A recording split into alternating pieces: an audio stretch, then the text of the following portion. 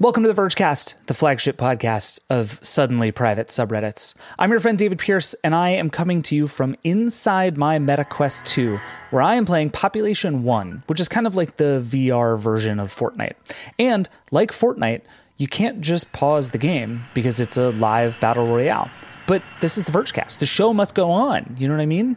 So here we go, and hopefully nobody finds me crouching on top of this windmill. Anyway, we have a super fun show today. We're going to talk about all of the chaos happening on Reddit right now with Christian Seelig, the developer in the middle of the whole fight. Then we're going to talk about Meta's reaction to the new Apple Vision Pro headset and that new Twitter competitor the company is launching. After that, we're going to talk about the new 15-inch MacBook Air with Monica Chin, who's been testing it, and I think just got the other Macs in to test too. Lots going on this week, y'all. All that is coming in just a sec. But first, I got to figure out how to jump off this windmill without dying. And I think somebody just found me. Here we go. This is the Vergecast. We'll be right back. Support for the podcast comes from Canva. Presenting to a group of your colleagues can be nerve-wracking. So why not ease some of that anxiety with Canva? Thanks to their AI, you can start with a simple prompt and watch Canva go to work. Choose your favorite style, customize the content, and that's it. You're done. It's a serious time saver. Whatever you do for work, Canva presentations can give you a head start on your deck. You generate sales presentations, marketing decks, HR onboarding plans, you name it. Finish your deck faster. Generate slides in seconds with Canva presentations at canva.com, designed for work. This episode is brought to you by State Farm. If you're a small business owner, you know that it isn't just your business, it's your life. And whatever your business might be, you want someone who understands. That's why you might want to check out State Farm Small Business Insurance. Why? Because State Farm agents are small business owners too, living and working in your community. That means they know what it takes to help you personalize your policies for your small business needs. Like a good neighbor, State Farm is there. Talk to your local agent today. Welcome back. Right now, you may have seen this already. On Reddit, there is an all-out war going on between the company and its users. Thousands of subreddits have gone dark. The whole platform even went down at one point, all as part of a huge protest against new changes Reddit is making to how it operates its platform. There's more to it than this, and we get into a lot of it in the segment you're about to hear. But basically, the thrust of it is that Reddit has always given away access to its API for free. That meant developers could build Reddit apps or bots or just tools that work on the platform without paying Reddit, the company, to do so. Now, Reddit is looking towards an IPO and just trying to make sure it can exist in a world where being unprofitable for almost 2 decades is kind of a bad look. And the company wants those developers to pay up. How it spiraled from that into a fight for the future and soul of Reddit is the story we're about to get into. And it really, weirdly enough, centers around one guy. His name is Christian Seelig, and he runs a popular Reddit app called Apollo. Nilay and I called up Christian to talk through everything that's been happening to him the last few months and where all of this goes next. Christian, hello. Hey, David. Hey, Nilay. Nilay, hello. Hello. Okay, so Christian, this story is a mess. There's so much going on here. We should probably just start at the beginning. Let's do a little bit of history lesson here. And I think for our purposes, this story starts, what was it, April 18th? Yes. Which was the day that will live in infamy to some extent. And that's when Reddit announces big new changes to how it thinks about its API. And you get a phone call that day? Is that right? Yeah, my phone kind of lit up, and there was a lot of oh my God, your app's gone. And I was like, what are you talking about? And then I kind of saw the announcement and was like, okay. And then I saw there was a New York Times interview where they said Reddit apps won't be affected or something like that. And it was an interesting choice of words that I've since found out was not correct. And then I got a call a few hours later, and then another call a few hours after that, and we talked it out. And yeah, it kind of became the conversation that started a few months. What was your read of the situation that day? For you as an indie developer, Reddit's we're making these big changes to how we think about our API, how other apps and services integrate with us. What was your read of what this meant for you? My initial the initial post was very light on details. It was kind of like, we're looking to charge, but we're not telling you how much, which kind of made it difficult to digest that. Because if I'm selling you a cheeseburger, but I don't know how much I'm going to charge you, that it's a completely different conversation kind of thing. So it was kind of light on details. So I was like, I'm going to wait for the phone call kind of to set my expectations. And honestly, the phone call went super well. Like the Reddit representative, nicest guy, explained everything, kind of was just laying it all out in a way that made sense to me, that they can't keep indefinitely kind of financing these businesses with their data while they get nothing in return. And it was kind of just one of those conversations where you just nod along and you're like, that makes sense. I've kind of been wondering if there was an agreement we were going to come to at some point. And the way they kind of set it up sounded really great. Like the pricing was in terms of kind of being equitable and making them whole. And there'd be an opportunity to kind of have a more concrete relationship going forward. That sounded really exciting. So it was kind of like the developers I talked to as well as myself were kind of like, okay, this could go well. It sounds positive, depending on what the price is, but everything sounds good so far. When you say these businesses, there's a lot of nuance in there, because Reddit is pretty unhappy about the AI companies scraping all of Reddit to train large language models.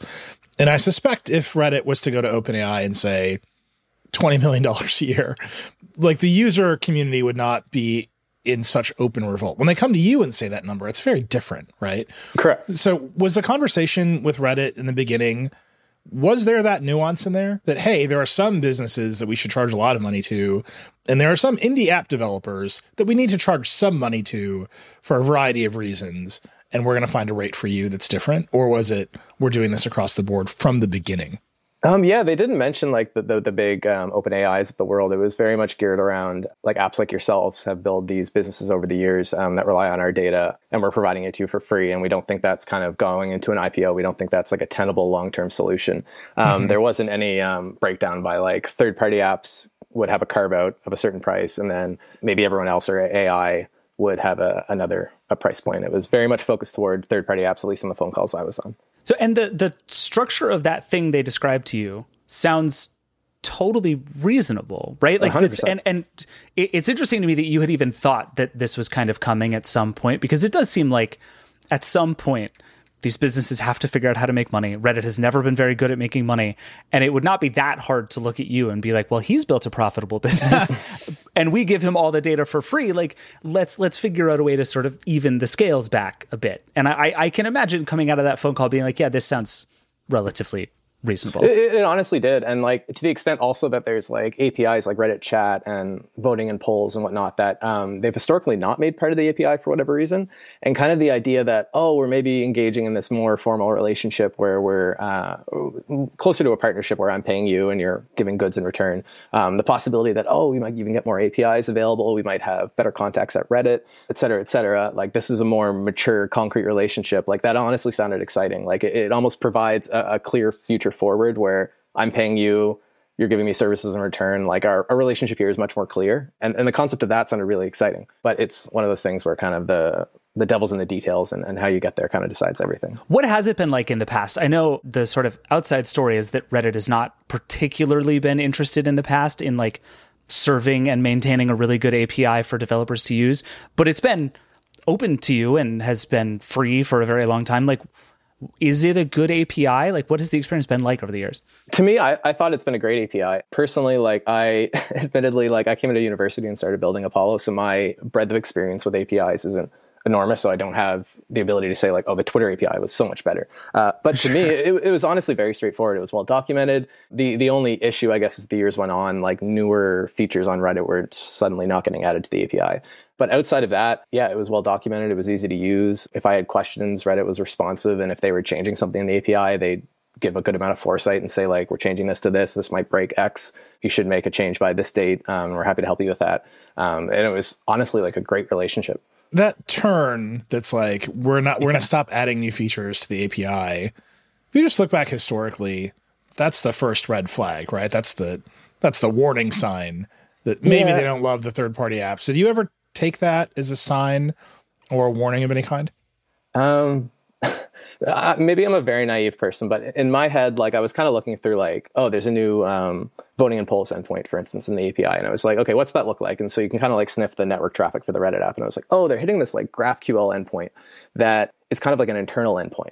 It's not the same api.reddit.com or whatever that historically all of us have been hitting. So it's like, okay, maybe they're moving to a model where they're going to test these APIs internally, make sure they've got all the kind of wrinkles ironed out, and then they'll make it available. And then of course 3 years goes by and you're like, yeah, maybe not. So yeah, I think there was a naive optimism at the beginning there. And then I kind of justified it as they're moving to this internal stuff, but maybe they just don't have any engineer staff to kind of port them back. It's more of a negligence rather than a maliciousness, but it's honestly tricky at this point to say kind of what the intent was there. That's fair. So then the second part of the story, and where things get really wild and where we should start talking about the last 2 weeks, was the very end of May.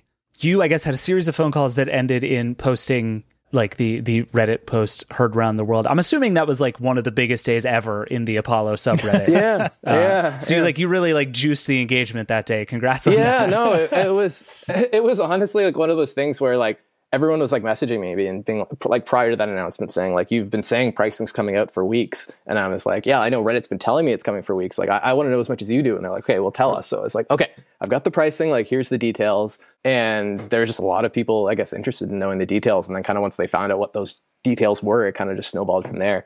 And yeah, it blew up a lot more than I thought it would. I would say. So walk us through that a little bit, because the high points of it, basically, as I understand, are you get on the phone with Reddit and they're like, okay, we have pricing for you. It is essentially at the end of the day going to cost you $20 million a year just to pay for the Reddit API to keep using Apollo, which I'm assuming to you immediately felt disastrous. Like I don't know, maybe you have $20 million lying around, in which case like that's cool. But like walk me through how that conversation goes when Reddit calls you. First off, I don't, but if either of you do, we can talk after the show, maybe help a guy out. But no, so like the conversation wasn't like, I don't think they knew the cost it would cost me. Like insofar as I kind of knowing that the call will be quick and they normally only block out like 30 minutes, I built like a little app that you could put in like the cost per API call and it would spit out like a bunch of facts, like kind of like an Excel spreadsheet of being like, okay, Christian, here is what it would cost a month, a year, for the free users, like the subscription users. Here's how it kind of compares to Reddit's, the financial figures they've posted historically. Just so like as soon as I was delivered the figure, I could kind of jump into action mode and say like, this is what it's going to look for me. So the figure they said was 24 cents for 1,000 API calls. So I kind of plugged that in and it was like, saw the zeros start like increasing. And it was like, okay, so like I make 7 billion requests a month, which sounds like a ton, but I almost have 2 million monthly active users. So there's a fair bit there. And I kind of just said like, look, this is going to cost me like $20 million a year. And I think there was kind of like, there's a few awkward silences where there was kind of the conversation, like our intent isn't to kill third-party apps with this decision. Like that's not what we're hoping to do. And it was kind of like, but do you see how charging me $20 million as a guy in an apartment would effectively have that? Like that would be the result. And I think there was kind of like an understanding there, but at the same time, like finishing the call, I was saying like, I legitimately don't want to be antagonistic here. Like if this is something you feel like, given the figures I've told you and how untenable it is for me as a business, like if this is something that you want to take back and maybe we can talk about this more and maybe hear my concerns and maybe meet at a figure that would be a little better. Like I'm happy to do that. I won't post anything until like you've kind of landed on something concrete. And the answer was kind of like, no, this is the pricing. Like post it if you want. So in like the half hour between that call and when they called me again because they wanted to go over a few more things, I made the post and it kind of went from there. Do you get the sense that Reddit knows that Apollo users are power users of Reddit? This is something I think about with social networks all the time, is that their data blinds them to the reality of the platform. So you might say, okay, there's only 2 million Apollo users. You just don't know that they happen to be 2 million of the most important users on the platform, or the most vocal, or the most invested, and you piss them off with a decision like this. Do you ever get the sense they knew that Apollo was important to that class of users, or that you were in the middle of the relationship that Reddit had with that group of users? Honestly, like, and I say this with a lot of respect for Reddit, but I feel like this was a decision that like kind of got rushed out the door a bit, and they didn't kind of do that due diligence on like understanding that stuff. Because yeah, there's a lot of stuff where like even just making a really big pricing announcement but not having any pricing, to like taking, like there was a lot of discussions where they were like, we'll have it in 2 to 4 weeks, And I was like, great. And then kind of 6 weeks passed and they were like, okay, now we have it. Like there was a lot of it felt like it was kind of being decided on the fly. And even insofar as at the end of January, I want to say January 26th, I had another call with Reddit like prior to all this where they were saying like, we have no plans to change the API, at least in 2023, maybe for years to come after that. And if we do, it'll be like improvements. So for them kind of like 2 months, 3 months later, for them to say, look, actually, scratch that. We're planning to completely charge for the API, and it's going to be very expensive. Kind of made me think, like, what happened in those 3 months? Like, this clearly wasn't something that was like cooking for a long time, and I don't think they kind of understood how much this would affect people and the kind of the response that they would get. Because they're honestly, they're smart people, and I don't think if they kind of understood everything that they do now, they would have made the same steps. At least I would hope not. Because and even there's quotes where they'll say like the average Reddit user in other apps uses like 100 API requests a day or whatever it is. And it's like in Apollo, like you can almost see like, depending on how much more of a power user, how much more API requests they use. Like my free users use around 200, which is relatively close to the 100. But then like my subscription users use closer to like 500 because they're passionate Reddit users. Like they're paying for something, they're probably going to use it more. And it's kind of like, yeah, Apollo does use a lot of requests because these people are really passionate about Reddit. And that's not necessarily a bad thing, especially if you're trying to monetize on a user level. I don't know why the user engaging with the platform more would be inherently a negative thing. So I think I've been more confused than not at some of the calls they've made. Well, so Reddit said, we don't want to kill third-party apps, but we just went through this with the Twitter API, which pretty explicitly wanted to kill third-party right. apps. Do you buy that either at that moment or now with kind of 2 weeks of more conversations in hindsight? Like, do you think Reddit actually doesn't want to kill third-party apps? Because it sure looks like it does. I think at the outset, they were under the impression, I will be charitable and say, at the outset, I honestly don't think they did. Or maybe I'm very naive. Like, maybe they didn't care about us at all, but they were like, we know you're important to a subset of users, and we know there'll be a big blowback if we get rid of you. So we want to make some arrangement where we can keep you, but you're not a pain in the ass. But I think as time went on and they kind of understood where we were coming from and things like only giving us 30 days to make these like monstrous changes, I think it started to muddy the waters where it's like, well, if you don't want us to die, why are you giving us such aggressive timelines, and why can't you bump things out or listen to us, or like, why are you acting in this way? And I think to a certain extent, like some of the blowback from like initial posts from developers being like, this is going to cost us a lot of money. I think they almost went on the defensive internally and said like, you know, these developers are entitled and they just want a free lunch or something. And I feel like it got very personal when it didn't really need to, when it was just kind of like this is going to kill my business. Like, can we have a path forward? And it just kind of got ugly when I don't think it needed to. Well, that's the other part of that question is like, even if Reddit doesn't want to get rid of third-party apps, it sure seems at this moment like it wants to get rid of you. I mean, it does. Like, it's gotten so bizarrely personal. And like Steve Huffman in the AMA he did about this stuff either explicitly or implicitly referenced you a bunch of times. There's been this weird accusation about you blackmailing Reddit for $10 million. And I listened to the audio that you posted, and that's a very weird interaction. And I kind of think everybody was weird in that interaction, but we can come back to that. But like, this became about you in a very real way, both the sort of community rallying around you, and then you've become like enemy number one to Reddit in this fight. How did that happen? Like, is it just because you're the one posting the numbers about what this costs? I think it's a combination of that. And from one of the mod calls, from what I understand, they said Apollo is the biggest API user, at least. So I think there's Apollo. I've been fortunate enough that it's pretty popular. So I think there's a lot of eyes on it.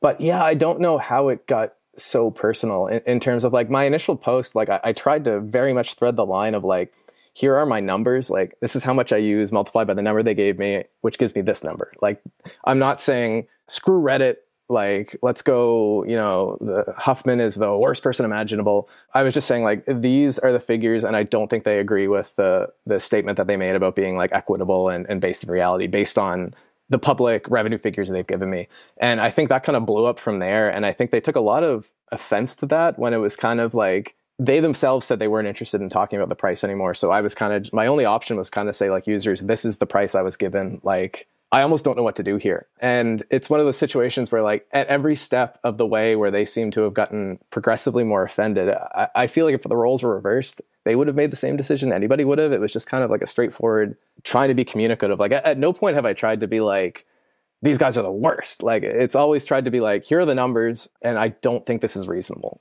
because these numbers are so high. If they'd offered to buy the app from you, would you have sold it to them? I guess it depends on the stage. I mean, I'm just some guy, so like, if the number was high enough, sure, absolutely. Like, yeah, absolutely. Everyone's got a number. I feel you. Yeah, exactly. At like the stage where it was clear that they weren't interested in having third-party apps sent around anymore, just because of the pricing and some of the like the API changes around like explicit content and whatnot. At that point, where it was kind of clear, like, we don't really see you as part of our long-term future. If that was a point where they said like, that being said, we would like to maybe work with your user base or take your user base and figure out a way to like make them happy in the context of the official app and like work with you and your app through an acquisition or something to make that happen. Like I honestly would have listened to that.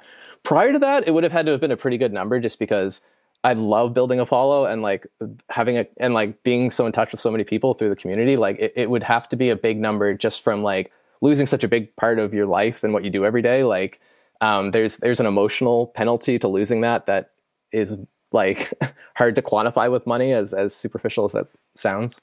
What did it feel like when you saw, I think it was Craig Federighi put Apollo on stage at WWDC? Like a couple of times. Yeah. It has been a real moment for this app. How has that felt? Oh, that blew my mind. I was sitting with like a friend who works at Apple, and I was like, I think I was tweeting something, and he was like, kind of nudged me. He's like, "You're gonna want to watch this." And I looked up and was like, "Oh my god!" Like that was so cool. It came from absolutely nowhere. Like I had no idea that was coming, and it was just the nicest thing. Like Apollo's been mentioned, like it's been in a slide in a few keynotes or like the State of the Union or something. But to have like Craig Federighi say like the Apollo name, I was like just like looking around like a crazy person. I think like there was like Ashton Kutcher was gonna run out or something, but yeah, it was really cool.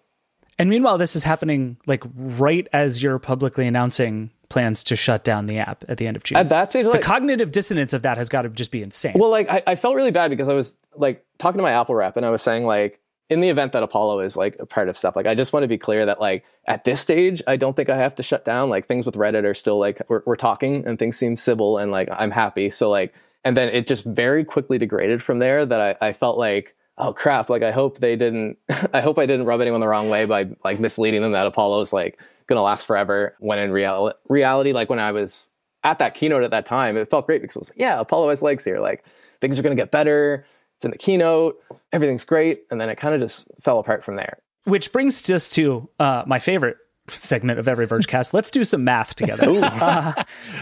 There's nothing like math on the radio to really bring an audience together. Because I think there's been a lot of questions and a lot of debate about what it would look like to continue to run Apollo. And I think one of the things Reddit has said is that the way that the API works, it should cost less than $1 per user per month. Your math said it would cost about $250 per user per month. Correct me if I'm wrong on any of these numbers. On average. Okay, yeah. And so there are a bunch of folks out there who are like, okay, we'll just charge us $5 a month, give some of that money to Apple, we'll keep the rest, give some to Reddit, everybody wins. There are other people out there who are like, okay, just make it subscription only. So only people paying for the app can use the app. And it does seem like you went to, I can't afford this, I have to shut down the app fairly quickly. I'm assuming you went through some of these other scenarios before you got there, yes. But like walk me through how you get from I owe $20 million a year, I have a very popular app, to I definitely can't afford this, my only option is to close. Sure. So I talked to like a lot of the iOS developer community is pretty tight knit, and there's like a lot of group chats swirling around, and I talked to a lot of smart people, and like I guess it's a two-faceted answer, I guess, like at a high level. So say, yeah, just charge $5, Bob's your uncle kind of thing, right? The issue there is that, yeah, I'm averaging, for your average user, uses about 345 requests per day per user. And then if you extrapolate that over the month, it would cost about $2.50 to support them. The issue is there, that's the average user. So a free user uses like 200 something requests. An existing paid user uses closer to 500.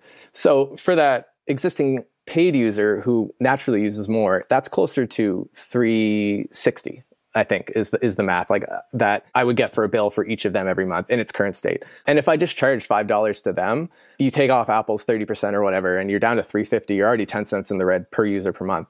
So that's kind of, the calculus there is already pretty tricky. That being said, if I had more than the 30 days, there's a possibility that I could go in and like some of the stuff where I check your inbox every so often, or I preload a page for you that I think you might scroll to, I could kind of cut down on all those and maybe cut that 400 down to, I don't know, 300, 200, like if I had more than 30 days. But even beyond that, there's even a subset of users where like approximately 5% of my users use between 1 and 2,000 API requests a day, where at the low end, those would cost $7.50 a month. And you can imagine the users who use the app the most are kind of the most likely to pay for things. So they'd be kind of like the most obvious ones that would want to pay for the app. And when you're looking at them costing like $7.50 a month each, it's kind of like, do I have like a $5 tier that hopefully covers most people? And then once you expire that, is it like a phone plan where I call you up and say like, do you want to top up for the month? And it's like, and that's not fun. So, but that's one facet of it. Like that's a big if, but say I solve all that. The other issue is that like with the very short notice of 30 days from when the pricing was announced to when we start incurring charges, I've got about like, say like 50,000 yearly subscribers who have already paid for a year of service. So say like before this announcement, based on the fact that back in January, Reddit told me they wouldn't be changing the API at all this year, I sold David a year of Apollo Ultra for, say, back in April. You've got still like 9 months left on that subscription that you're owed because you already paid for it, as you should be. And that was based on operating costs that I had for like design services, server fees. Like I have a part-time server engineer. Like I was like, for $1 a month or whatever it was like that, I can make a profit on that. But suddenly I've got like $1 or $2 extra, like $1 minimum if I can get those API requests really far down for those 50,000 people who have already prepaid. I can't monetize them anymore. They've already paid. So starting July 1st, those people will start incurring a bill of $50,000 a month for me that I have no way to monetize because they've already prepaid.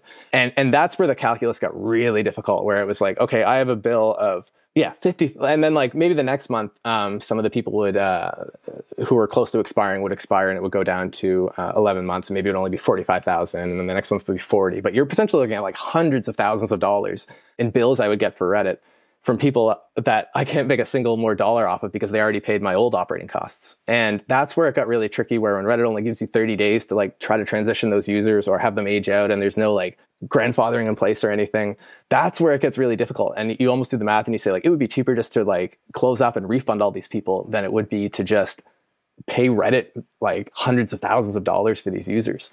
And that's where it got really tricky. Yeah. So it's like you combine those two things, and it was just like everyone I talked to was kind of just like, I don't see how I would make this work. And then when you add on the extra fact that like Reddit's kind of like saying these like bizarre things around like threats and blackmail, and like they won't answer your emails anymore, it kind of becomes a thing like, I can't pay for this. How to make a profit out of it is very difficult. And Reddit seems like they have no intention of wanting to work with me or third-party apps anymore. It kind of becomes like, what's the future here?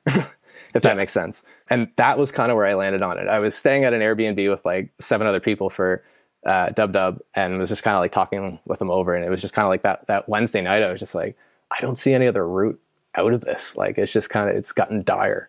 And that was kind of when I started typing up my post and being like, yeah, this is kind of...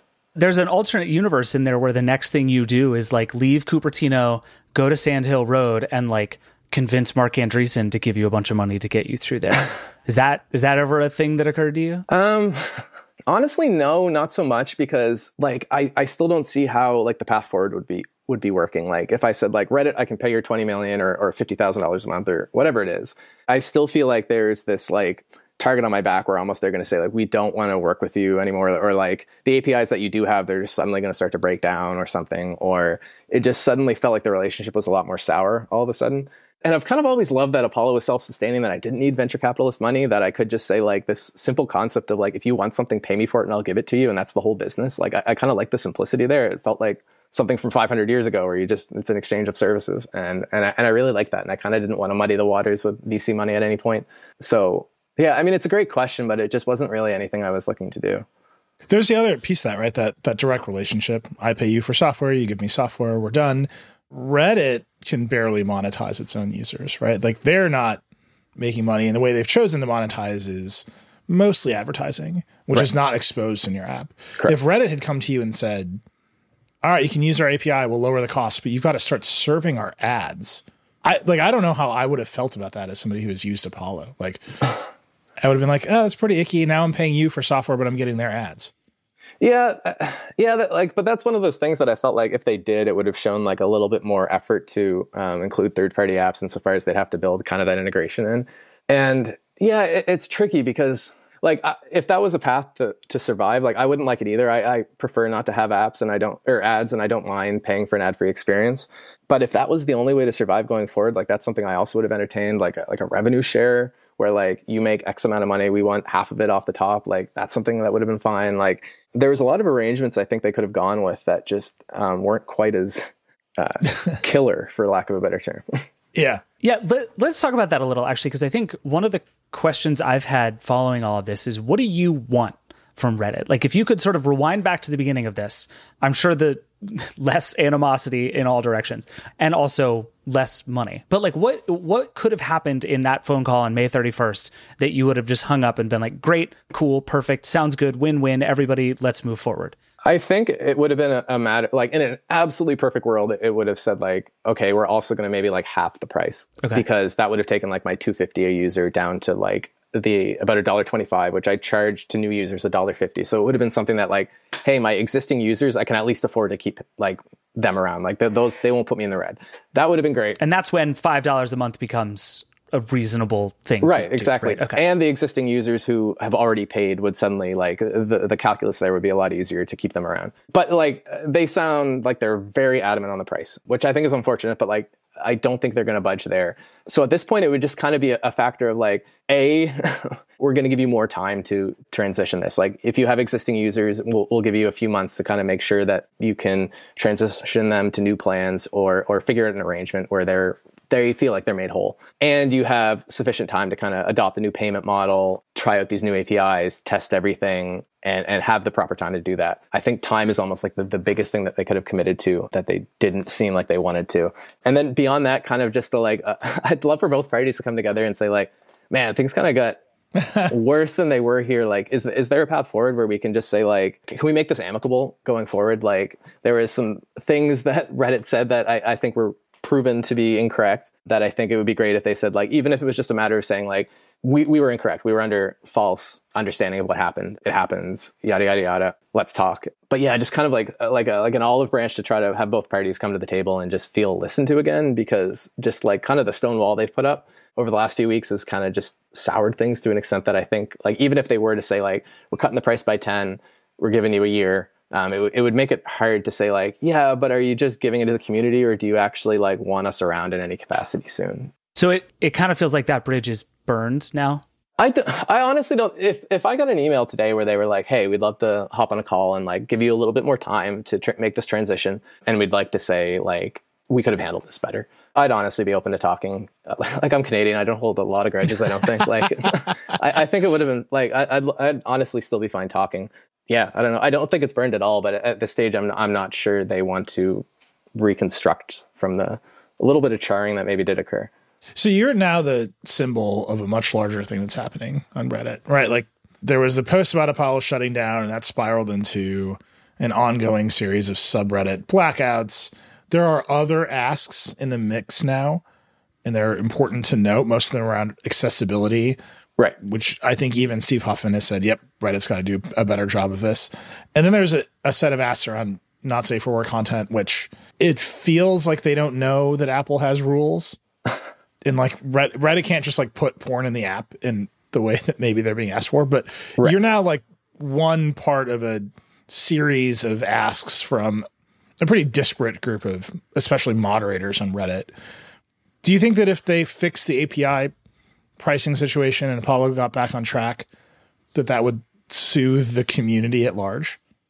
I think it would go a long way, honestly, to at least making them feel heard, because like in this whole saga, I don't think I've seen Reddit kind of offer to give an inch on like any of the things.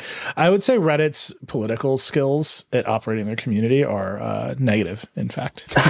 Well, and it's weird because like prior to this, like I almost always understood that Reddit as a company understood that they're like a very community focused, and they kind of didn't do the bullshit corporate speak. And it was weird to kind of see this week where like they engage in a lot more of that than I've historically ever seen them do. And it went over about as well as I thought it would. It's tricky. Yeah. Like I think giving like a gesture of goodwill that, hey, we're listening, we understand that there's some things we could have done better, I think honestly would go a long way, because I think kind of just the general, while there's specific demands, the almost general thing I hear is that like Reddit is like plugged its ears and refusing to listen to anybody but themselves. And I think there's some very minor concessions that they can make to make people a lot happier. Like even if you take the not safe for work stuff, which I've almost committed to them saying like, that's never going to happen. But like, it's so strange insofar as like, there is like, it's still available through the API. It's just not available through third-party app API access. And beyond that, they already have things like quarantine subreddits for some of the like the more gruesome, shall we say, subreddits, where you have to kind of like go in through the official app or the official website and like kind of like rubber stamp it and say, I'm willing to see this. And only then is it available through the API. And they've already got mechanisms in place like that, where like I kind of understand why users are frustrated and saying like, you've already got these mechanisms where users can like explicitly opt into this content through first-party tools and then access it through third-party tools. Why don't you employ such a system for explicit content, for instance? And they've, to my knowledge, haven't really given a clear answer there. And it's kind of like I can give the clear answer to that. Okay, please. It's because they found a number of loopholes that let the app slide through app review, and they're terrified of changing anything such that they might not get through app review anymore. I mean, that's the answer from every social network that I've ever heard, is like, once you have ticked enough boxes and said enough secret words or magic incantations, you just never mess with it again. That's fair. And that's kind of been my experience with Apollo, where like there was, I think a while back, like a bunch of Reddit apps were pulled for not safe for work stuff. And like the App Store rules are pretty clear in that, like, if there is content accessible in that way, to my knowledge, like you can't expose it by default. The users have to explicitly opt in, and they have to be able to opt out. And insofar as like that's the system I've had in Apollo, and I've never touched it since either. But it's just one of those things where if they have that system working in the Reddit app and in some capacity they have a system for that, I don't see why that same system couldn't apply to the API at large. You know what I mean? Like I'm totally for a system that guardrails all that content and makes sure that it's like incredibly difficult to get to and Apple doesn't get angry, but just extend that system that you've already built to the API, I guess. Yeah, this is what I mean about the politics of it, right? Like you can send that message that like, hey, we don't even want to talk about this too much in case Phil Schiller is listening. But you just have to trust us. We're doing everything we can. And that's kind of the vibe from a lot of social networks. But you need the chips to cache to say you just have to trust me on this. And it feels like you have more of those chips with the Reddit community. You have more trust from the Reddit community than Reddit itself. And I'm wondering if you see that playing out in this dynamic between you and the company right now. Maybe. And I think if I do have those chips, it's just because I've been communicative through this whole process. Right. It's very simple. And that's all I mean. Like there was so many talks on the phone with Reddit where I was just saying like, can you make this pricing make sense to me? Like how you arrived at it. And they just never would. And like, it's the same thing with the not safe for work stuff where they kept saying like, we're going to ask some people and see if we can get back to you on that. And I still have not got back to on that. And I think if they just communicated to the community that like, we think not safe for work content is like an ongoing, like really sensitive thing with app stores in general. And we want to make sure that like we have absolute control over how that's accessed. And we feel that third-party apps, we don't trust them not to accidentally mess up and get us in trouble. And like that would be an unfortunate answer, but I think it would almost go over as being appreciated for the honesty. Yeah. Rather than kind of just not saying anything at all and just saying it's gone, like stop whining. But it's like the not safe for work thing for me personally, like while I get, there's a lot of moderators of like not safe for work communities who are going to like be affected by this, that I get why it's a big deal for them. But like for me building an app, like if I lose that, it's not the end of the world. It's kind of everything else.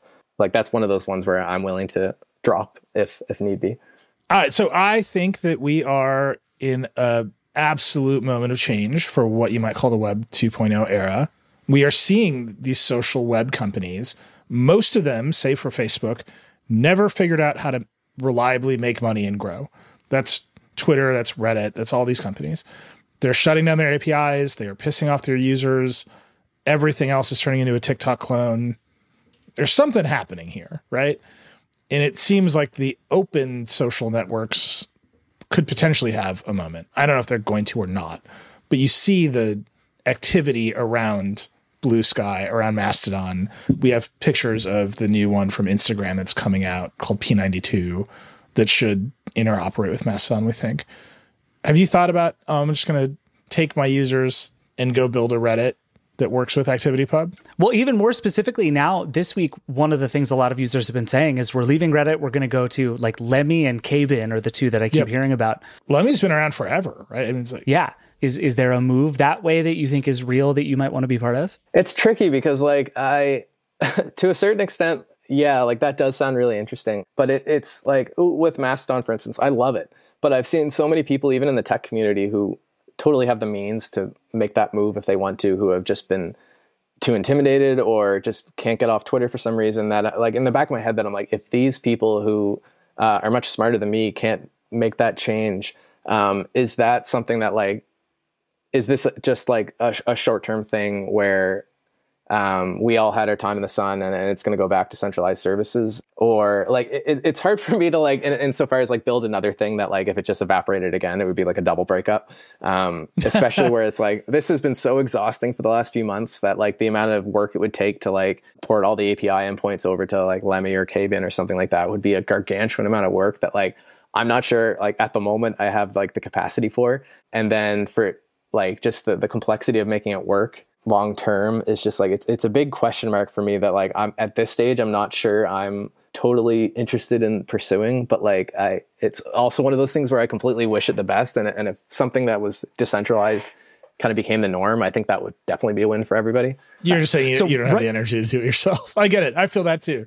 Yeah, that's a long way of saying that's real. That. Yeah, that's fair. So as it stands right now, you're set to turn off the API token and basically shut down Apollo June 30th. What percentage of you believes you will actually shut down on June 30th at this moment in time? Oh gosh, like 90%, 95. Really? So you're fully prepared for this to happen? Oh, I would say like I've talked to like my reps at Apple to like get the process started. Like I like, as much as I would love to say like this has been a big bluff and I'm hoping Reddit will like, it was literally a matter of like, Reddit hasn't answered my emails like in a while. Like every public statement I've seen seems like the CEO is quite angry over this. Like they don't seem to want to budge on the timeline at all. Like I don't see how I can make this work. And there's certain like things like when Tweetbot and Twitterrific shut down, like there's processes you can do with Apple where you can say like, you can opt out of your refund or something like that. And that's kind of something you want to get started before the app's actually shut down and everyone deletes it so they can never see that kind of offer. So like there's certain things I need to kind of get into motion that I can't just sit around forever hoping that Reddit will email me back or Reddit will listen to the community. And it's tricky because like I've loved building Apollo, and like even at the $3,500 that headset costs, like I was kind of excited for the opportunity of like what could Reddit on that thing look like. And I was really excited for that. So it's kind of like hard for me to say that, but at this stage, like it's just hard for me to like see a path forward where they're like reasonably willing to like meet me even a quarter of the way here.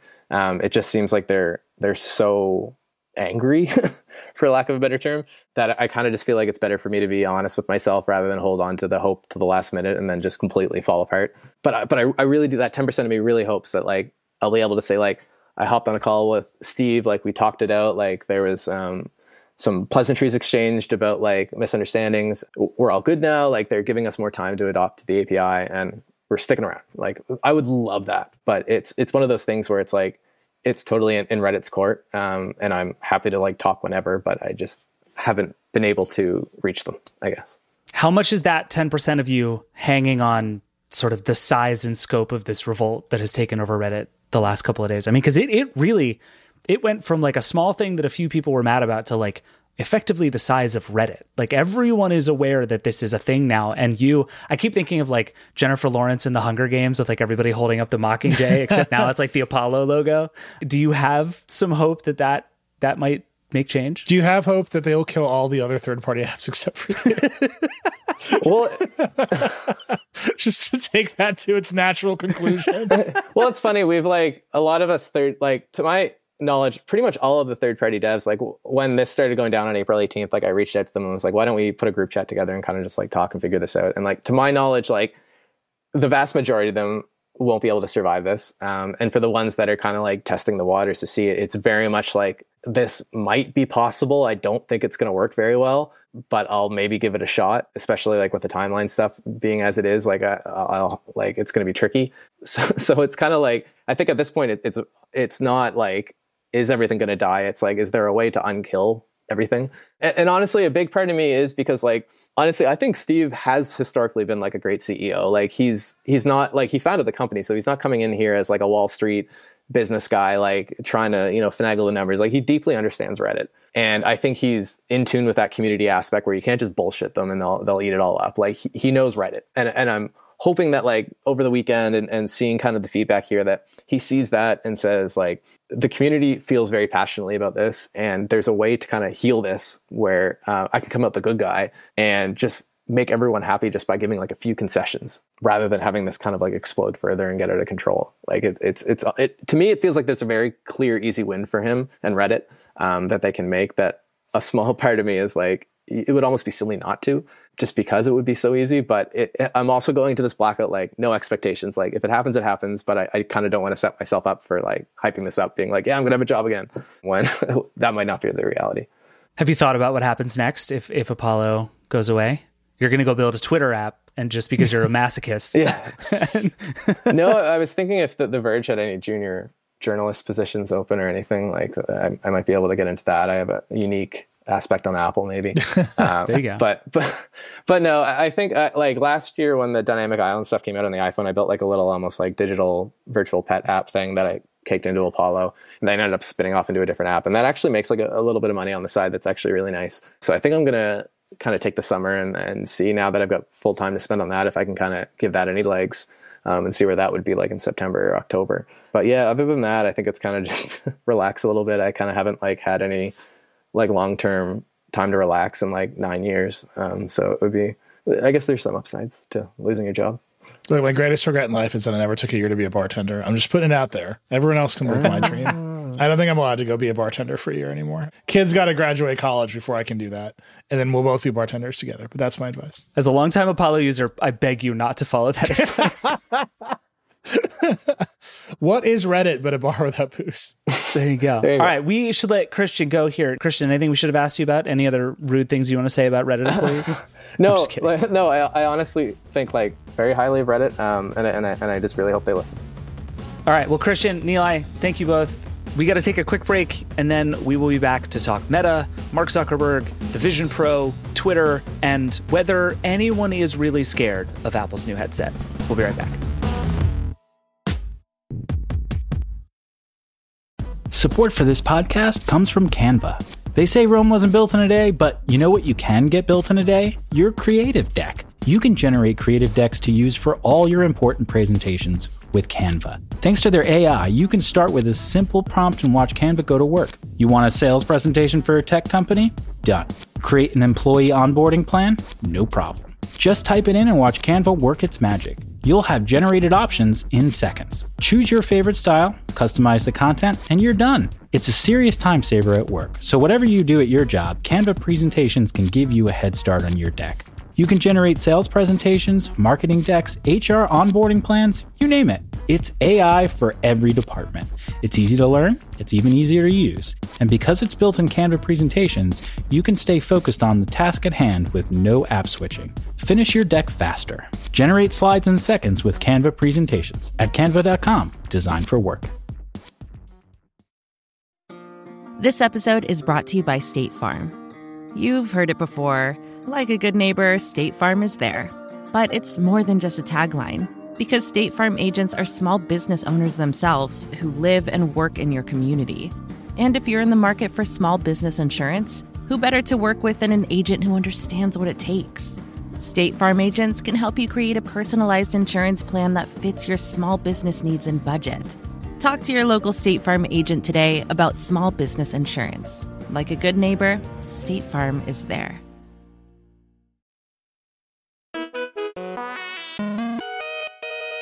We're back. So, as I'm sure you know, Apple launched its Vision Pro mixed reality headset last week. And when it did, everybody immediately started comparing it to one very specific competitor, the Meta Quest, which is kind of the default headset in the market right now. Meta even tried to beat the Vision Pro to the punch. It pre-announced the Quest 3 a few days before we got the Vision Pro. It's not coming out till this fall, but we heard about it way in advance. Then, not long after Apple's announcement, Meta held a huge all-hands meeting to talk about a lot of things, as it turns out, including the Vision Pro and a new Twitter competitor that the company is building. The Verge's Alex Heath heard that meeting and is here to talk about it. Alex Heath, hello. Hi. So, I want to talk about Meta. Two different things going on here in one meeting, but just to set the scene a little bit here, Apple's about to launch the Vision Pro. Meta launches the Quest 3 in an effort to like front run what Apple is about to launch. And then Apple launches the Vision Pro, and then Meta coincidentally, maybe not coincidentally, has an all hands meeting basically right after the launch in which they talked about it. Was this a coincidence, do we think? It was a coincidence, actually. Okay. It was a wonderful coincidence for me as a Meta reporter who also was on hand to try the Vision Pro, but a coincidence nonetheless. Okay. And so I would imagine there were a lot of people at Meta who had been very, very, very curious to see what Apple was going to launch. And as far as I can tell, or at least as far as you reported Mark Zuckerberg saying, not afraid. This does not feel like it's going to run them out of business. They're not out here like all the journaling apps are out here being like, oh, we're probably screwed now because Apple launched a journaling app. I don't get the sense Meta feels that way about the Quest. Yeah, I mean, I think the context of when and how he was making these comments is important here because this was the first big company-wide meeting that Meta had done since before the pandemic started. They used to do these in the area of the campus in Menlo Park called Hacker Square. It's kind of the original famous Facebook campus. And this was the chance for thousands of leaders across the company to come together in person for the first time in almost 3 years. And it was Zuckerberg's moment to really address everyone after all the layoffs that Meta's done, the really rough couple of years it's had.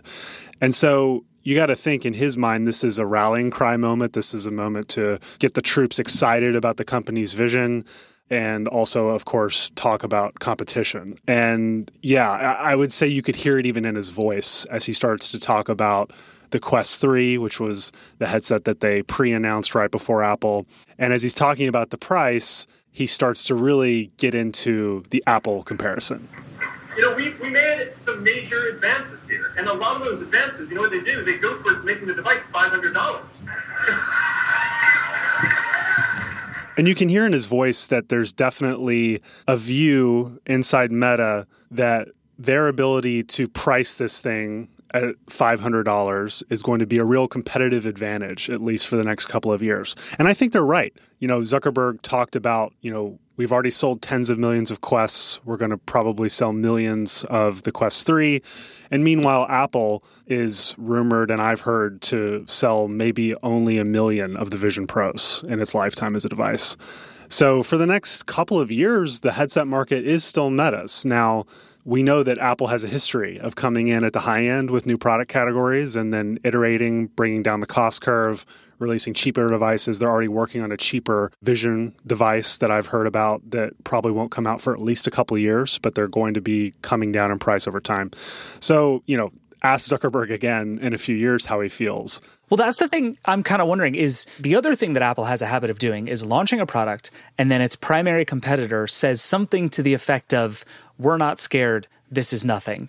BlackBerry said it, Nokia said it, Bill Gates said it. Like, this is a thing that Apple keeps doing. I mean, Steve Ballmer, David, that's the most classic. Absolutely. I think after I reported on these comments that Zuckerberg made about the Vision Pro, saying basically, we're going to be okay, everyone was sharing those clips of Steve Ballmer laughing at the introduction of the iPhone all those years ago and the price of the thing. That's exactly right. So, I think there's kind of two genres of that, right? There's the one that's the kind of, we're not scared, rally the troops thing, even though you are scared. And then there's the other thing where you genuinely aren't scared. And historically speaking, those have a tendency of not working out super well for the people who don't think they need to be scared. Which do you think is true of Mark Zuckerberg right now? Was that a thing to kind of, be good for morale within Meta? Or is he actually not worried about what the Vision Pro is at this moment? I think it's too early for them to tell. Okay. No one at Meta has tried the thing. You and I are only one of the lucky few that have, actually. And Zuckerberg made a note about that. He hasn't obviously tried it.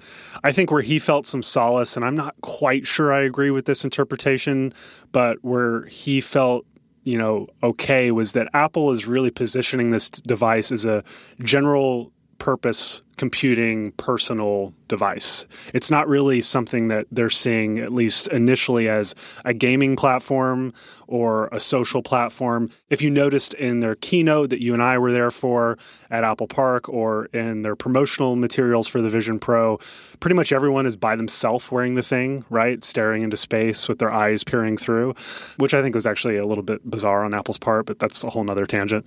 And Meta, meanwhile, is the social media company. And whether they're doing it right or not, I would say that Horizon, their 3D social world experiment for the Quest, has been an utter disaster, and they know this so far. But they're trying to position it as a social, Zuckerberg has talked to me and others about really the magic of this technology is the feeling of presence, feeling like you're with someone physically even when you're not. And, I will say, like, on past Quest demos I've done with him and other execs, like, even as the legless, early Sims looking avatars that they have, it's true that, like, this medium does give you that sense of presence. And Apple's going at that as well. They're doing it in a slightly different way, in a way that's a little more broad. And I think Apple's going to do its classic thing where it's going to let developers come up with the killer use cases here. And Meta's way farther ahead on that track. They've already got dozens of premium game titles for the Quest. They've got a whole fitness category with supernatural and social experiences as well. So, and beyond all that, I think if Apple had come out with, say, $1,000 Vision device that wasn't a pro device, that was a mass market direct Quest competitor that was maybe just like double the price, I think you would have a very, very different tone from Zuckerberg and Meta. Yeah, that's when we would have gotten Mark promising everyone that he's not scared, for sure. Like, I'm definitely not scared. Not at all. Nothing to be scared about. Everything's totally fine. It's not a problem. That would have been the tone if this thing had been $1,000. But I do think, like, to your point, there were two things that he said that you reported on that really jumped out to me. One was that the thing he took away from the Vision Pro announcement was that Apple hasn't come up with magical solutions to the things that make this really hard, which I thought was really interesting and really true, because the thing that Apple did was say, we're going to make all of this really good and it is going to cost $3,500.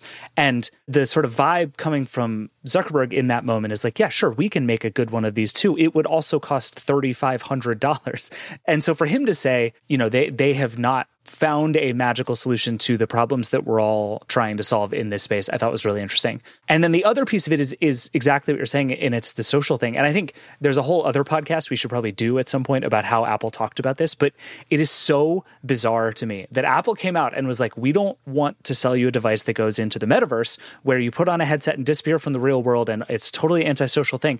And then they just showed people sitting on couches alone. And then Meta comes out and is like, we don't want you sitting on couches alone. We just want to strap you into a headset through which you totally disappear from the real world and go somewhere else. And it's like, both of these companies are sort of saying the same dig at each other from completely opposite directions. And I kind of think they're both right. And I just cannot wrap my head around this. And this goes back to, I guess, like you were saying this all last week when we were in Cupertino, is like, these companies are trying to do the same thing. They're just coming at it from totally different directions. They are. And like, as we've gotten to experience the Vision Pro, you and I, and most people haven't. And yeah, you're right. Apple's marketing materials position it as this thing, and they talk about the spatial awareness and letting people come in and out of the frame. And that's a really cool experience. We both saw that and experienced it, the pass-through. The Quest 3 is going to have full color pass-through as well, and it's going to have a heavy emphasis on mixed reality, so not full immersion, more so than any device Meta has done to date. It's not going to have as high quality of pass-through as Apple because it's not $3,500. You can see the contrast in how Apple approached the product, and that was what Zuckerberg was talking about, was where they clearly were going, we want to achieve a level of visual fidelity, richness, latency that feels as close to the real world as possible. And, in my demo of the Pro, I got that, right? There were no pixelations on text on Safari, whether it was way up close to my face or way on the corner of the room, right? The Quest is different, right? You're not going to be like reading a long article in the Quest. It's not a good experience because the graphics aren't that good. So Apple guided towards this experience, and it turns out that in the year 2023, if you want to have that experience, it costs $3,500 with Apple margins. So Meta, on the other hand, is going, how much technology can we pack into a lightweight, the Quest 3 is going to be 40% slimmer than the Quest 2. How much technology can we pack into a headset that we can sell for as cheap as possible? And this is ultimately where all this goes, is Apple is a hardware company where they make money by selling devices primarily, at least for now. That's going to change over time. Meta is an advertising company, and they see seeding the world with these devices as part of that long-term strategy to eventually just make money the way they always do, through software, through services, through advertising.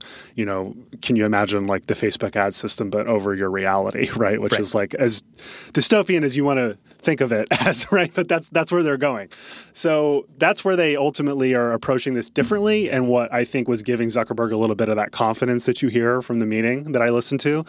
But again, like talk to me and him again in 3 years, and it's going to be potentially a very different situation. I will say, and this is something I just noticed being at Cupertino and then listening and watching the Meta meeting the week after, is there's a real palpable difference in conviction from Zuckerberg about this technology and about the importance of it to his company's future versus Apple.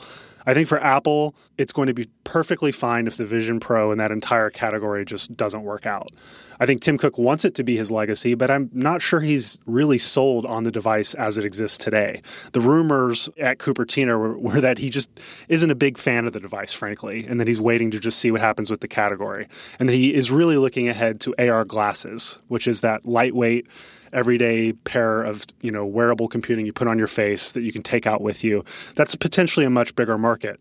And that's exactly what Mark Zuckerberg thinks as well. So they're both going at that direction, but like you said, in very different ways. Yeah, it's not nothing that we didn't see a single Apple executive wearing a Vision Pro. And you talked about this in Command Line, your newsletter, which everybody should go subscribe to. And when Meta announced the Quest 3, it was along with several pictures and video of Mark Zuckerberg wearing a Quest 3.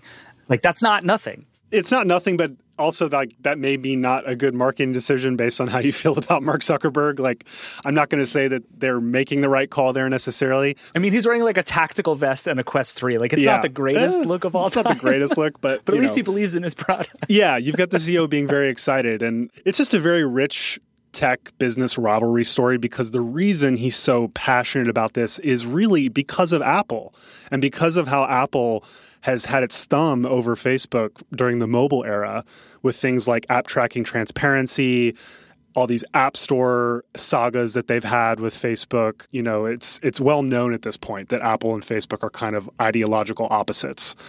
And that's been a real point of pain, I would say, for Zuckerberg and Facebook over the last decade plus.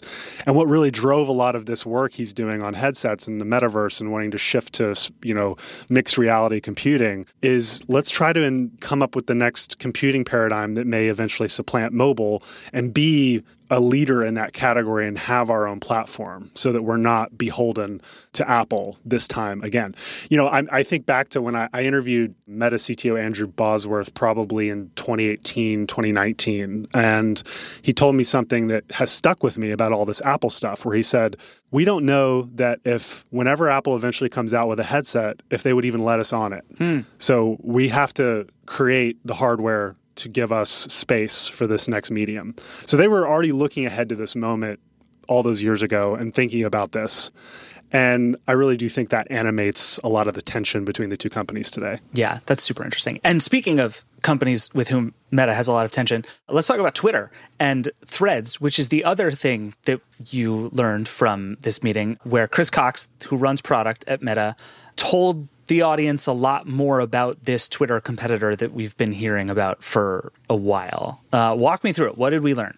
Yeah, so there's been reporting on this from our friend Casey Newton and others kind of leading up to this, that Meta has been quietly building some kind of social media app that's going to directly compete with Twitter. It's going to be text-based. Interestingly, be based off of Instagram. So you'll be able to bring your Instagram network with you to the new app on day one. And I would say probably most interestingly, it's going to integrate with ActivityPub, which, as we've talked about on the Vergecast and on the Verge a bunch, and you wrote that great feature about, David, is this decentralized social media protocol that powers Mastodon and a bunch of other apps.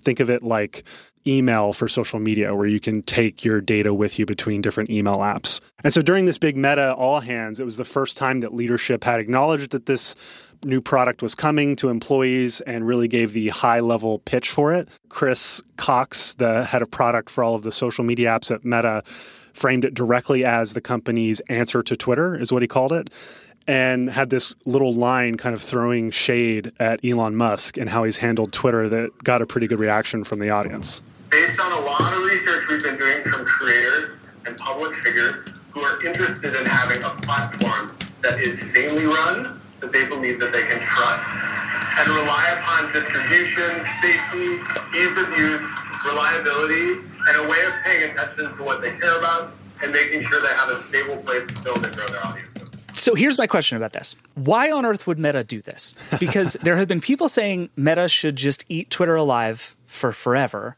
And Twitter has been a mess for forever. Twitter has never made any money ever. And we're still in this position where Twitter is a disaster of a platform and has been for a very long time.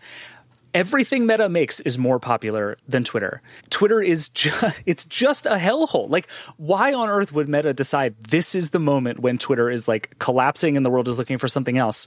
This is the time they want to get into this. And not only that, they want to integrate with ActivityPub, which is this new thing that everybody thinks is going to replace it, but is also presumably going to be much harder to really scale and really monetize because it is decentralized. I just don't understand, if I'm Chris Cox, why this is worth spending time on right now. It's a good question. Before I answer it, did you all see Zuckerberg talk about this on Lex Fridman last week? No. Zuckerberg was interviewed by Lex Fridman recently and was asked about this. And I thought his answer was pretty illuminating. You know, I've always thought that sort of a text-based kind of information utility is just a really important thing to society. I always thought that, Twitter should have 1 billion people using it. And that is something Instagram and Facebook have never really competed with. It brings up its own challenges, as we've seen from Twitter over the years. But that is something like the thing where cable news is basically just anchors reading tweets. I can see why, if I'm Mark Zuckerberg, I would have been jealous of that for a long time. Yeah, Facebook has had this really long, interesting, I don't know what the right word is, fascination with trying to copy Twitter. And it's never worked. So I'm not sure it's going to work this time. Meta also has a pretty disastrous track record of launching standalone apps on its own. The app name that there is the current working name for this new Twitter competitor is called Threads, which was another standalone Instagram app that was launched, I don't even know when, semi-recently, at least within the last 5 years, and was shut down because no one used it. So it's kind of poetic in that way. Next thing, it'll be IGTV again, competing with YouTube. Like, we're just going to recycle all of these old ideas. Yeah. I mean, I've been covering Facebook long enough to remember when they changed the news feed, probably in 2012 era, around then, to focus more on real-time updates and public figures instead of your friends and family. And that was because Mark Zuckerberg was seeing the rise of Twitter. Twitter was in the process of going public, and people thought, wow, maybe this is the next billion-plus user platform to rival Facebook. And so Facebook changed the feed to focus more on news. Fast forward to today, and Facebook is actively trying to downrank and de-emphasize news and public content in the feed. So it is an interesting time to be doing this. And I would say that everyone in the social media industry is just looking at Elon's handling of Twitter and going, can we somehow slide in here? Is there an opening? And, Mark Zuckerberg, if nothing, is very competitive and wants to take opportunistic shots. And I think that's really all they see this as. They're calling it Project 92 internally, which is the year that the first text message was sent. And it's kind of bold, I think, for them to even try this right now, just because, I don't know if people want the Twitter experience anymore. It seems like there's a lot of companies trying, none have really taken off. And then on the decentralized side, ActivityPub is growing, but it's still not mainstream. Blue Sky, which I'm also interested in, which is a rival to ActivityPub, is even smaller.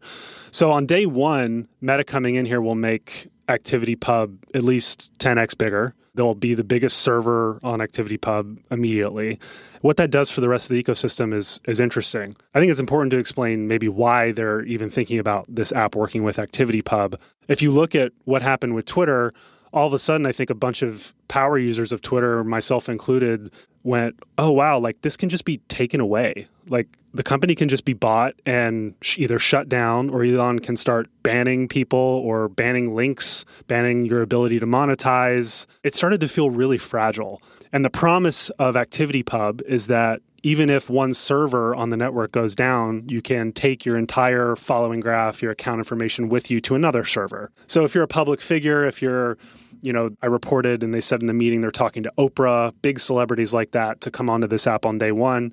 I would imagine that part of a good pitch is, look, even if we decide, Meta, the company, that we're not going to support this app, 5 years from now for whatever reason, you're at least going to still have all that, account and follower information and posting that you've done built on ActivityPub, and you could take it to Mastodon, you could take it to another app. It's not locked into our ecosystem. Right. In a sense, it's actually a really confident swing from Instagram, because they're saying The bet then is that just by virtue of having a big network, lots of people already use it, and they have really good monetization tools that they can be like, yeah, we're an open platform. We're still going to win because we have all of these other tools around it that we can offer. And even as I'm saying this, that's like kind of a really compelling pitch. It might work. Yeah. And, even outside of ActivityPub, I've always found it fascinating that like the largest social media company in the world still needs to go to Twitter to like announce things, right? Zuckerberg famously doesn't tweet from his @Finked account anymore, though I know he lurks on there. But you've got other top Meta executives posting there all the time, sharing product announcements, the kinds of things that we come to expect on Twitter. I think that kind of annoys them, and it has for a long time, that people don't come to their properties for those kinds of updates. And this is, again, the largest social media company in the world by a wide margin. So I have to imagine internally there's also just this feeling of, man, it's probably going to feel great to finally just have a bit of this energy that we've never been able to capture with Twitter. They're definitely going to try. Whether it works, I don't know. I think using Instagram is actually really smart because if you think about the kinds of celebrities and social graphs on Instagram, and when I say social graph, I just mean relationships between who is following who, it actually probably mirrors Twitter more than you would think.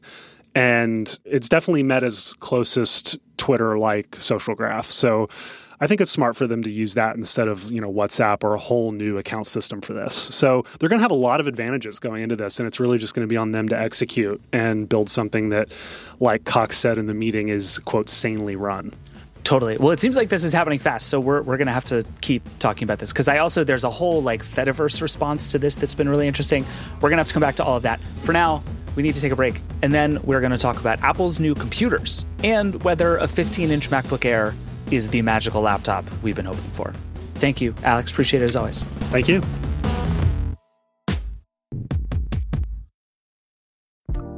Last week, Kanye West accused one of the biggest Twitch streamers of being an industry plant. It's an idea that comes up so often on platforms like TikTok and elsewhere. You see people who have blown up seemingly overnight, and the question is, who's behind them, right? That's what everyone wants to know. Tipping the scales and pulling the lever to make them seemingly the next it thing on the internet.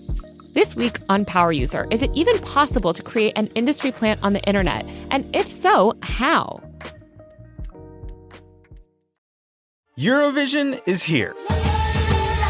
This year's contest gets underway this week in Malmö, Sweden, but this year's contest comes with a dose of controversy. I'll give you one guess as to what people are mad about. Yes, correct. It's that. Organisers of the Eurovision Song Contest say they are assessing whether Israel's entry breaks the rules on political neutrality. I think it's a shame. I think there's no way that Israel should be able to participate in Eurovision. Pro-Palestinian protesters are taking to the Swedish streets. More than 1,000 Swedish artists, including Robin, have called for an Israel ban. Some European politicians are joining them. Charlie Harding from Switched On Pop joins us this week on Today Explained to help us figure out if Europe can sing its way out of this situation.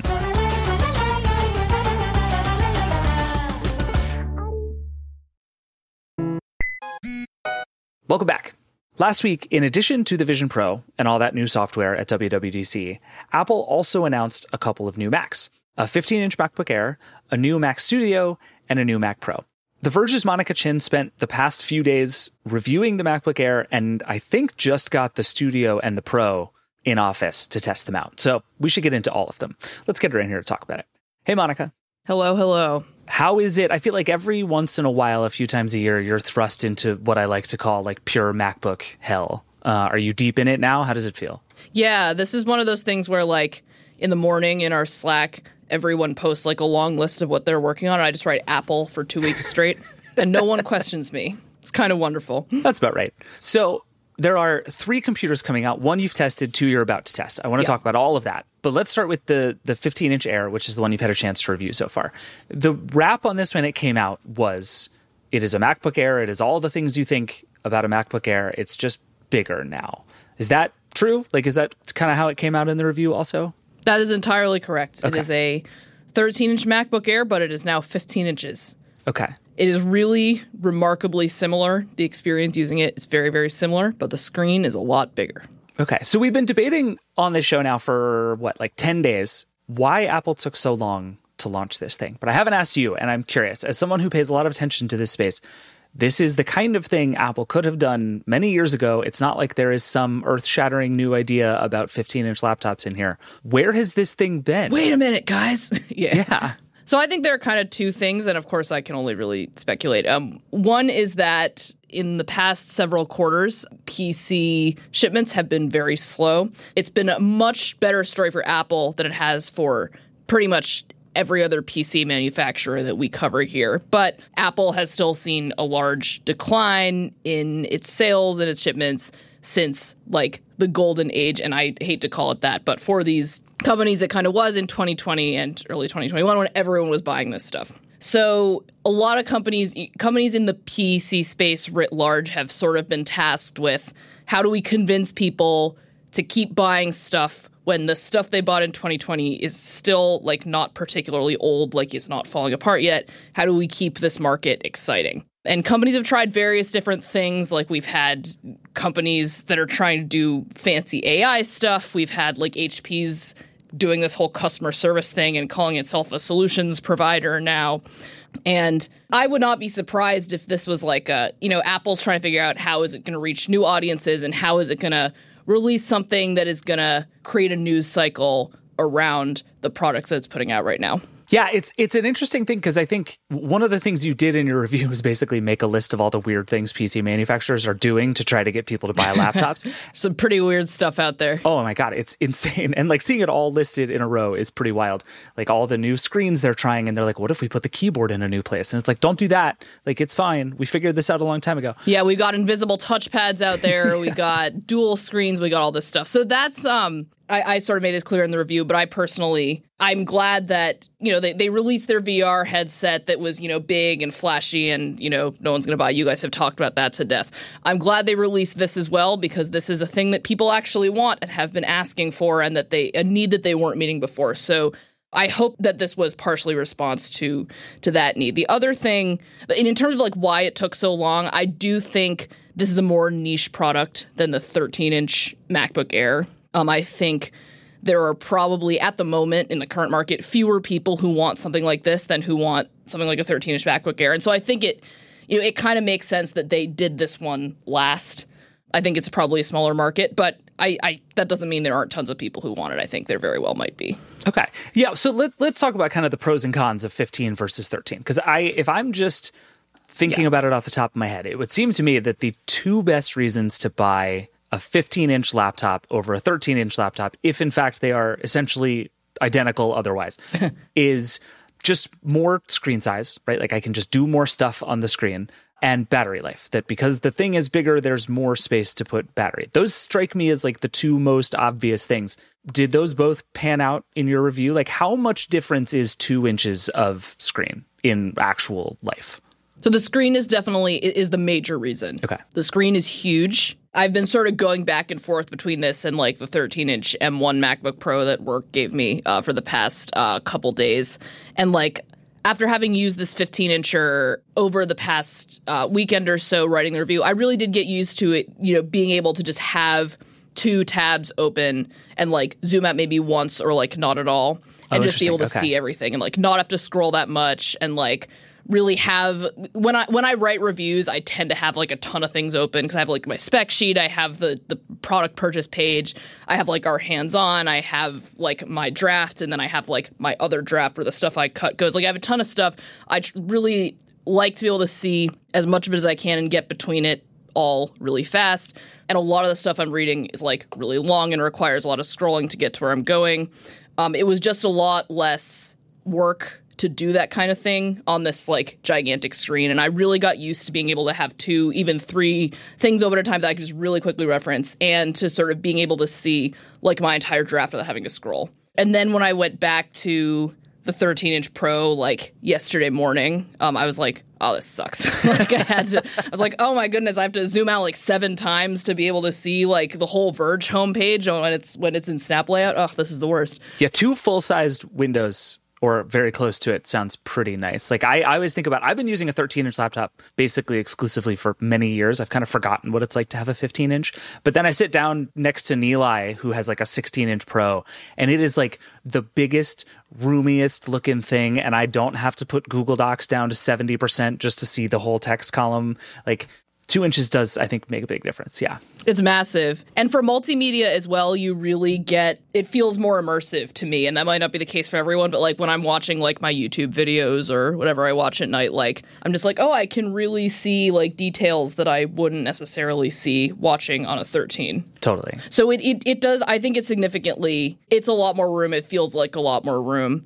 If you're someone who wants like as large of a screen as possible on a MacBook, but you don't want to pay for the 16, like this will level up your experience. In terms of battery life, I do get more out of this than I get out of the 13-inch Air. It was not like a massive difference, and I would say the testing I have right now is kind of in the margin of error, so it does have a bigger battery. It has a bigger screen that it's powering as well. I would not buy the larger one just for the battery life over the 13-inch Air or the 13-inch Pro at this point. But I did get like a little bit more. What I would say to that though also is they all just have such long battery life. I don't know that. I think for a lot of people it's probably going to be a diminishing returns situation. Yeah, that's very fair. So, and actually, we were debating this on the show. I'm curious what your take is. Would you make trades in other ways? Like if it made the laptop a little heavier or a smidge slower or whatever in exchange for like 6 more hours of battery life, would that mean something to you? Or have we kind of hit that plateau where it's like it lasts all day, you really don't have to think about it, that's good enough? So at a certain point, I think that, that's totally subjective and it's like what you like. I'm firmly in the good enough category, but like Nilay felt very strongly that like give that man 3 days of battery life and he's a happy man. Yeah, like I mean, if you're asking about like my personal preferences, like you look at what I use 13s in my personal life, and that's because for me, there's a point at which the battery life is fine. It's probably around like 12, 13 hours, and after that, like portability is super, super important. So like I don't own a 16-inch MacBook Pro, even though that is like some of the longest battery life that I get, because that's just, it's too expensive, and also it's really, really heavy. And I like to carry things around with one hand, and I have to carry like 7 laptops around at any given time, so I need the lighter the better for me and my back.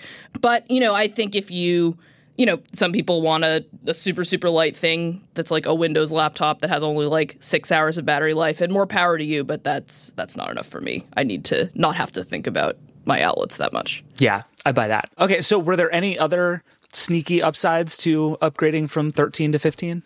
Yeah, the speakers are fantastic. Oh, interesting. They're really, really good. The bass is like very, like, I listen to the audio on this stuff all the time. The bass is usually like inaudible or super tinny. This bass is really good. When I mentioned this in the review, but when I first started playing like my Apple Music on this, I like thought it was coming out of a speaker. I was like, where is it connected to?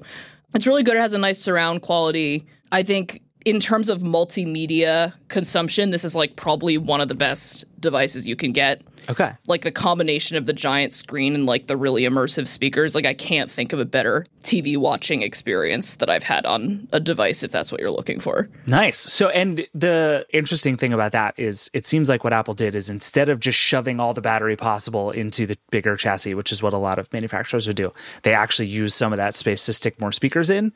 And I think to your point about diminishing returns, I think like good audio is worth that space to me more than like another couple hours of battery life. So that makes me very happy. Yeah. And also like everyone else needs to figure this out. I feel like the fact that no PC manufacturers are out here pushing as hard as Apple on making the thing sound good so I don't have to plug in headphones all the time is like, please everybody else get on board. Yeah, it is definitely the best speaker experience I've had from this category this year. It's really, that was a treat. I was not even really setting out to test that functionality, but that is worth mentioning. Yeah, sure. That's awesome. So, all right, so downsides. The downside I would assume is just that it's bigger, like both it's physically bigger and heavier and presumably thicker. And like, how much bigger are we really talking about here in like day-to-day use? So it's very thin. So I wouldn't worry about like you're suddenly not going to be able to fit it in your briefcase when you can fit a 13 in your briefcase. It is like, it is very noticeably heavier. And I know, like, people have been coming at me for this. I understand. I invite you to come at me. I deserve it to an extent. I want to be clear, this is not me complaining about, like, oh, it's too heavy for me. This is me making sure I want people to be aware, if they've never used a 15-incher before, that they are heavier than 13-inchers. And if you are buying this expecting that because it has the word Air in its title that it's going to be like 2 pounds, it is not nearly as, it is more than half a pound lighter than a 13-incher. I made this comparison in the review, but it is much closer to the weight of the Zephyrus G14 gaming laptop than it is to the 13-inch MacBook Air's weight. Wow. Okay. And again, in the 15-inch category, it is very light, though it is not the lightest 15-inch laptop you can buy. But it is light for the category. But I want to make sure people know that if this is sort of your first venture into 15-inch laptops, like these things, these are heavier devices than you will be used to. Yeah. And the reason I think that's worth noting is that the Air, like a big part of the Air's value in the past has been it's really, really light. And that's one of my favorite things about the 13-inch Air is that 13.6-inch Air is that carrying it around really feels like you're carrying nothing. And that is not the case with the 15-inch Air. It's heavier. You feel it. Like, I had to walk around with it in a tote bag for a while. That was not my favorite thing to carry in a tote bag. It is not quite the same experience. Again, if you've used 15 inches all the time, this might feel light to you. But if this is your first 15-incher, just be prepared. It's heavier. It's over 3 pounds. The thing that's very exciting to me about this is that trade-off feels like something that is going to be very obvious and people are going to kind of be able to self-select into, right? In the way that, like, if I want to decide which iPad to buy, it is immensely complicated and we have to ask 1,000 follow-up questions before we can figure out what iPad you should have. If you want to buy a MacBook Air, it's like, okay, do you want the lighter, slightly smaller one, or do you want the one with more screen that's slightly bigger and slightly heavier? Like, that's it. That's the trade. That's exactly how this should work, right? There's like a little more, the 15-inch Air like performed a little bit better in our benchmark testing than the 13-inch Air did. There's more cooling. It did not perform quite as well in most cases, in most synthetic cases at least, as the 13-inch Pro, which has a fan, did. So it kind of sat squarely in the middle between those two. I also think like people who are shopping for the Air, like, probably the synthetic benchmark performance, like, is not as relevant to you all. Sure. Like, having used all these for, like, as I mentioned before, like, lots of internet things and, like, typing in my draft while referencing a spec sheet, like, there is not a noticeable difference between any of these when doing that. They are all fast. It is all fine. Yeah, I like to think of myself as, like, the upper tier of the average user. Like, I don't have any apps I use day to day that are like outside of the realm of being a regular person. I just tend to have more tabs open than most. And for me, still the M1 Air is like above what I need performance wise. Yeah, like I have an M1 Pro at my desk that has like 100 like YouTube videos minimized right now because like I'm just the kind of person who, when I want to watch a YouTube video, I minimize it because I'm organized like that, and it works totally fine. I do not need an M2 for that. But if you're someone who thinks you might want to do like Lightroom on this or something, but not enough that you want to go up to the Pro, like that's a difference that's worth potentially looking into. Right. So, and this is what I was getting to with the comparison thing, actually, because I think the Air comparison is mostly pretty straightforward for people. But the question of, do I want a 15-inch Air or, let's say, a 16-inch Pro, probably sorts itself just because it's still a gigantic price difference and you either want to pay for more or you don't. But it seems to me now that the biggest single difference in terms of like what most people will actually experience between these two laptops is the ports, right? And the Air still has the like woefully tiny number of ports that you get on the 13-inch Air, and the Pro has at this point a pretty good complement of ports, right? Like, is that kind of the main difference between the two at this point?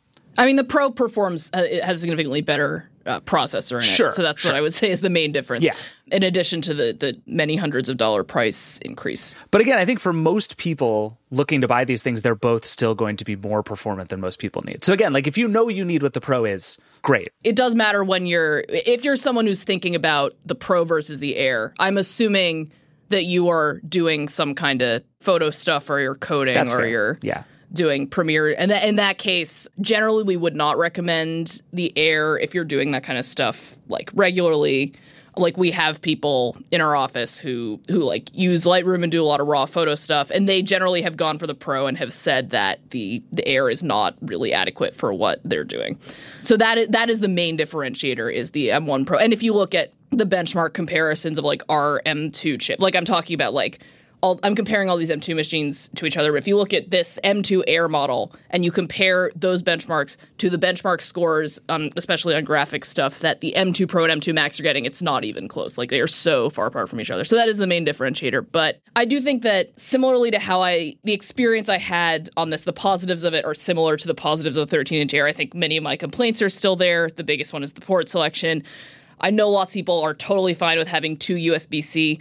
I think having two USB-C, especially on the same side, is not my favorite thing. And I think I had hoped that maybe this bigger chassis would allow for at least some on the right side too, because that does offer you a lot of flex. I mean, the headphone jack's over there, but in terms of like where you can charge it or where you can plug peripherals in, I think it offers a lot more flexibility when you have ports on both sides. For example, my desk, because of the way it's positioned relative to the power outlet, it's going to be very difficult to plug my monitor in on the left side. And that is I'm going to have to do some reconfiguring. I don't love that.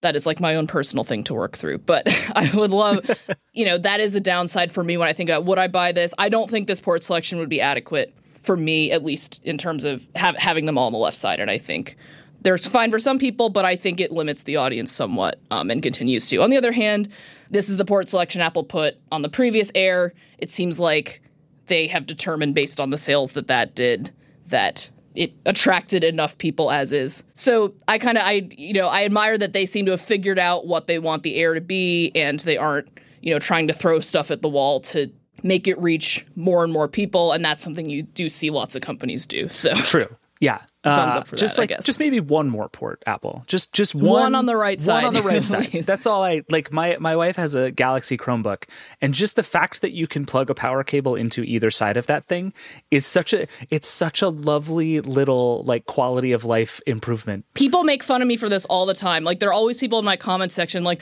oh, like, why you really need ports on both sides of blah blah. It's like, I don't think you understand like the freedom that you suddenly feel, the weight that is lifted off your shoulders when you can plug a charger into either, or a monitor into either side. It opens up your world in a way that is difficult to describe if you've been using MacBooks your whole life. You don't have to do that thing where you like turn it 20 degrees just to be able to get the thing to connect from the wall. It is exactly literally life-changing in like the stupidest way. When I got my new M1 MacBook Pro, I have to say this now.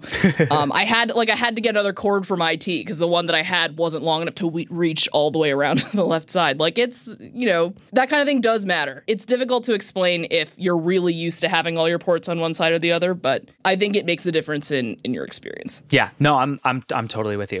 So compare this 15-inch Air to the Windows stuff that's out there right now, and I feel like we've hit a place where, to use a pun that I hate as a pun, it's all kind of apples and oranges, right? Like, Apple seems to have just started playing its own game in laptops, but there are a lot of 15-inch Windows laptops out there that are kind of right around in this price range. Is there anything in the Windows world that stands up to what Apple's trying to do here? In terms of the combination of performance and battery life that this offers, I have not seen anything. The 15-inch lightweight space is already somewhat niche. There are some big models, and there are some that are lighter than this. But generally, I think there's sort of a stereotype right now that the 15-incher is the big, powerful one, and the 13-incher is like the weaker one for interesting, sure, Netflixing. And if you look at, obviously, the 15-inch category itself is a huge category, but if you look at where a lot of that revenue is coming from for PC manufacturers, a lot of it is gaming laptops. And the lightweight, sort of ultra-portable, quote-unquote, 15-inch category is a little bit more of a, I think, seen as a little bit more of a niche thing right now. You have models like the LG Gram 15, the Galaxy Book Pro has a couple 15-inch models here and there. And they're fun to use. I like using all of them. But in terms of the battery life that this gets, and compared with the performance that we've seen on these synthetic benchmarks, this M2 chip just like offers you a lot more. And I think if you're someone who's just like, oh, I just want a lightweight 15-inch laptop and 3.3 pounds is my ideal weight point, like, this would be the one I would suggest to you for the moment. Fair enough. All right, real quick before I let you go, the other two Macs are the new Studio and the new Pro. You haven't tested them yet, but I'm super curious. Both of these, the Studio in particular, is just like a straight up chip upgrade, right? Like, has anything else about that thing changed? And the Pro is basically just the Studio with some extra ports. So I'm curious, just like walk me through the testing plan. People want to know, how are you going to actually evaluate these things?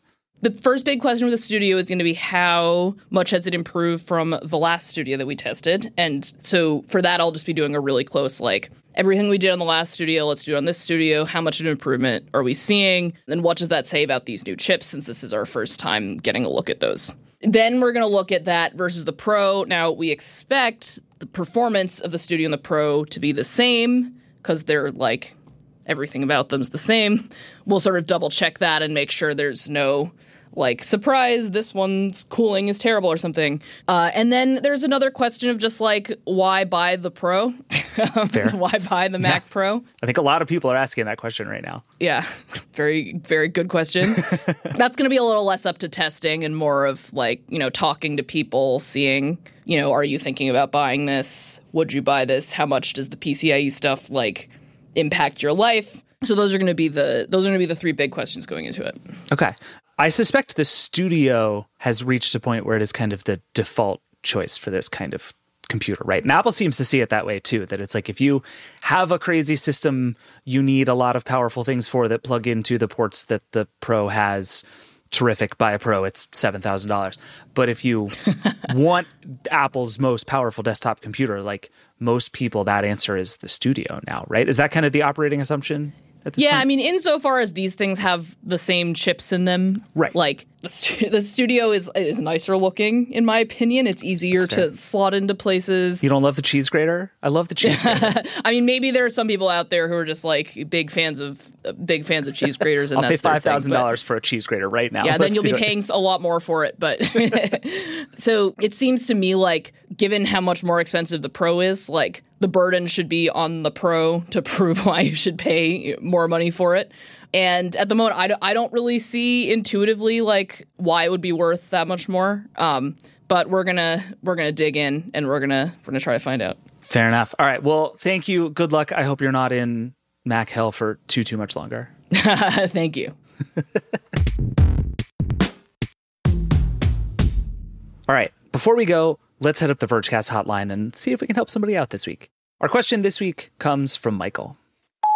Hello, this is Michael from Nashville, Tennessee. My wife and I are starting to plan on having children, and I have found that trying to find actual good sources of information on baby tech is a minefield of SEO and just horrible to find actual recommendations on security for tech related to babies. I'm curious if y'all have any recommendations on either specific tech, which would be great, but even more broadly, just how to find good sources of information about that and what to look for to be safe.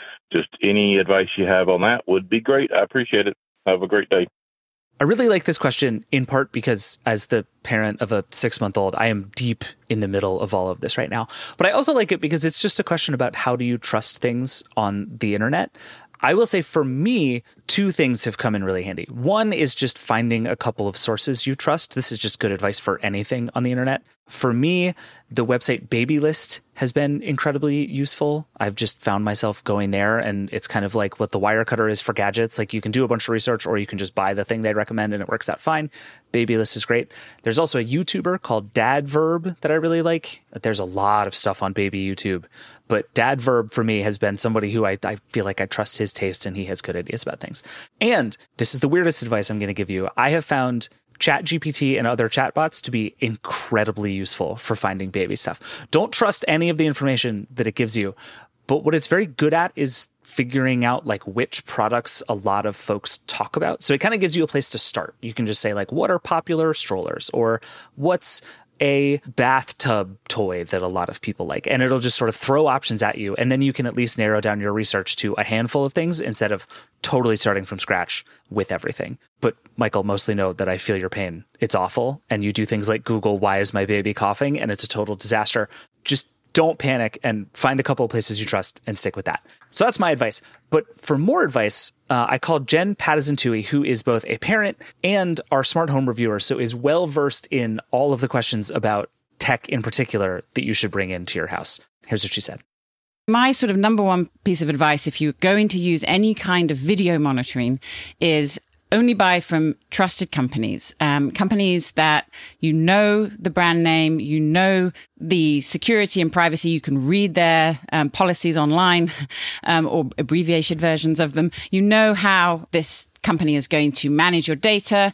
But if you're concerned, you can also do things locally. Apple HomeKit, for example, has a HomeKit secure video element that processes all video locally.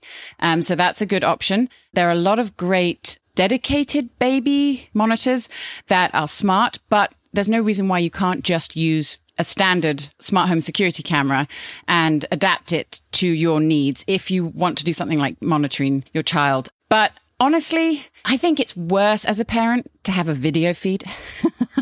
I think watching your baby all the time is a little, from my personal experience, I think audio is absolutely fine. I feel like audio is probably the best way. You're more likely to hear something than you are to see something. So audio baby monitors, those work locally over local frequencies in your home, normally 2.4 gigahertz, which is, as we've discussed before, is a crowded band, but is just as useful to alert you to problems. It's a bit of a minefield, parenting tech. The lists that they tell you need all of this when you have a kid. And then 6 months later, there's this pile of boxes that you never even opened of things. So yeah, wait for a use case and then look at specific devices and look into the privacy and security there rather than like trying to kit everything out beforehand, which can be complicated. All right, that is it for the Vergecast today. Thanks to everybody who came on the show, and thank you, as always, for listening. There is, as ever, lots more on all the stuff we talked about, especially the Reddit chaos at theverge.com. We'll put some links in the show notes, but also, read the website. We have a story stream on all the Reddit stuff. It's super helpful. It's a very confusing, weird story, and it seems to change all the time. Check that out. If you have thoughts, questions, feelings, or favorite subreddits that are still alive that you want to talk about, you can always email us at vergecast@theverge.com or keep calling the hotline. We're going to try and answer a question on here every week. I think we're going to do a whole hotline episode soon. So keep sending us all of your questions, 866-VERGE11. And if you don't want to call, vergecast@theverge.com. That works great too. This show is produced by Andrew Marino and Liam James. Brooke Minters is our editorial director of audio. The Vergecast is a Verge production and part of the Vox Media Podcast Network. Nilay, Alex, and I will be back on Friday to talk presumably more about Reddit, but also Instant Pots, smart homes, and lots more. We'll see you then. Rock and roll.